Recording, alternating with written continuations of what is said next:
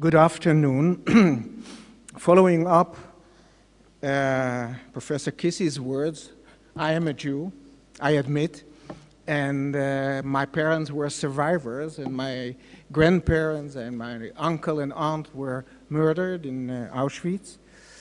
But I must say I'm also a historian, so I'm not trying to approach the Holocaust only through the angle of memory and survival, but to understand, because I would say the Holocaust is a kind of enigma, and that's the reason also why so many scholars are attracted to it, and more over the years. When I entered this field in the mid-1970s, I didn't expect so many scholars and others being interested in this topic.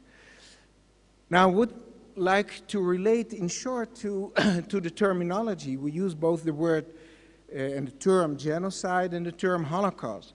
The term genocide was coined, as we all know, by Raphael Lemkin and published in his book in 1944, Axis Rule in Occupied Europe. And he tried to cope with what he understood at the moment as happening, and also relating to past events of mass killings, especially their Armenian case. But the term Holocaust is a Greek term from an ancient period, meaning an entirely burned sacrifice. And it comes into use only towards the end of the 1950s, because at that moment in research, and I want to emphasize the contribution of scholarship to our understanding, that scholars, and especially German scholars, during the 1950s, gradually came to a conclusion that every aspect of the Nazi regime, be it foreign affairs or social affairs or education, was tainted with anti-Semitism, and that the Jews stood at the center of the Nazi worldview.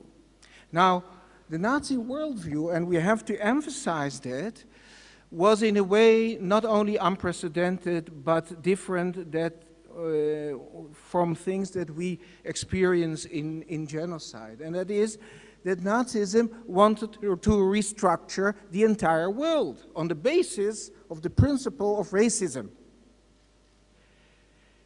It was not only among brackets, of fighting with another nation, with another group, but it was restructuring the world, and therefore there were many victims of Nazism, not only the Jews.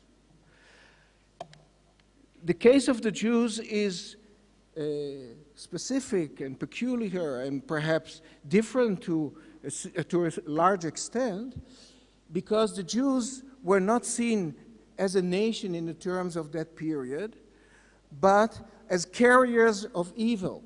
For an historian, it is so weird, interesting to see that the Nazi regime existed only 12 years. That's a very short period of time. And yet, it caused an enormous upheaval in the world. And it carried out the Holocaust. How could this be done? In the beginning of research, it was the idea that that was the result of the efficient bureaucracy of Nazi Germany. But I know many of the people sitting here are bureaucrats, and they know that bureaucracy is not always so efficient. It takes time to get through the papers, to convey the orders, and then many people are very lax in implementing it. So something different happened here, and research has shown this in recent years, that there was an enormous creativity in the Nazi regime. The Nazi regime allowed for a maneuvering space, and this made Hitler's vague vision, because he didn't know exactly what he wanted, how he wanted to exorcise the Jews, but he wanted to get rid of them. He said it already in his first political statement in 1919, total removal of the Jews, but how to do it he didn't know. and he let others do it. And they did so because of two very important things. First of all, the regime allowed for social mobility. People who adhered to the system, who were efficient, were promoted. And it broke social strata of German society. So from this we can learn, when a regime opens the way and allows people to go forward, to benefit from the system, they will do a lot. Right? They will do a lot even if they were educated in a liberal way, or in a socialist way, or in a religious way, because benefits are very attractive. Now, one example which is perhaps illuminating in a study by the well-known late scholar Raoul Hilberg, who wrote one of the most important books on the Holocaust, he published a study in the 1970s about the complicity of the German railways.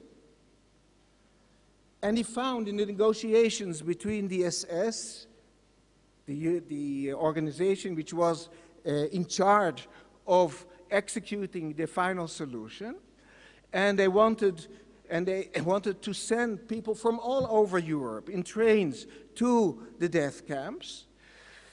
They had to pay for it, and they didn't have enough money. So the people of the railways proposed to the SS, we'll give you a discount if you put 1,000 people into the train instead of 700. This was not ordered from above. This was not something which had to be done, but this was creativity. This was done from below, and this was the support of the people from below. This was the interaction with the regime from above. Now, the other thing is that these grassroots initiatives, as I said, could allow for benefits. And one of the important things, important examples to show is Adolf Eichmann, whose name is hopefully well known, one of the main executors of the final solution. When we look upon his career, when he started with his activities in this field of deportation in 1938, he came to Austria shortly after the annexation. And where is his first bureau, where is his first office? In the residence, in the palace of the Rothschilds. And later on, even towards the end of World War II, in 1944, when he comes to Hungary to deport the Hungarian Jews and succeeds in sending about 400,000 Jews within several weeks. Where is his office? His office is in the best hotel in Budapest. So we see people who benefit from the system, people who climb the social ladder upwards, and therefore, in perpetration of genocides, in perpetration of mass killings, in perpetration of atrocities, it is very important to pay attention to this aspect in which regimes allow or give the opportunity to people from the lower echelons or from the middle echelons to make progress. We therefore have to educate already beforehand. We have to keep an open eye to what is happening in those societies, and perhaps with that we can learn something and prevent something for the future. Thank you very much.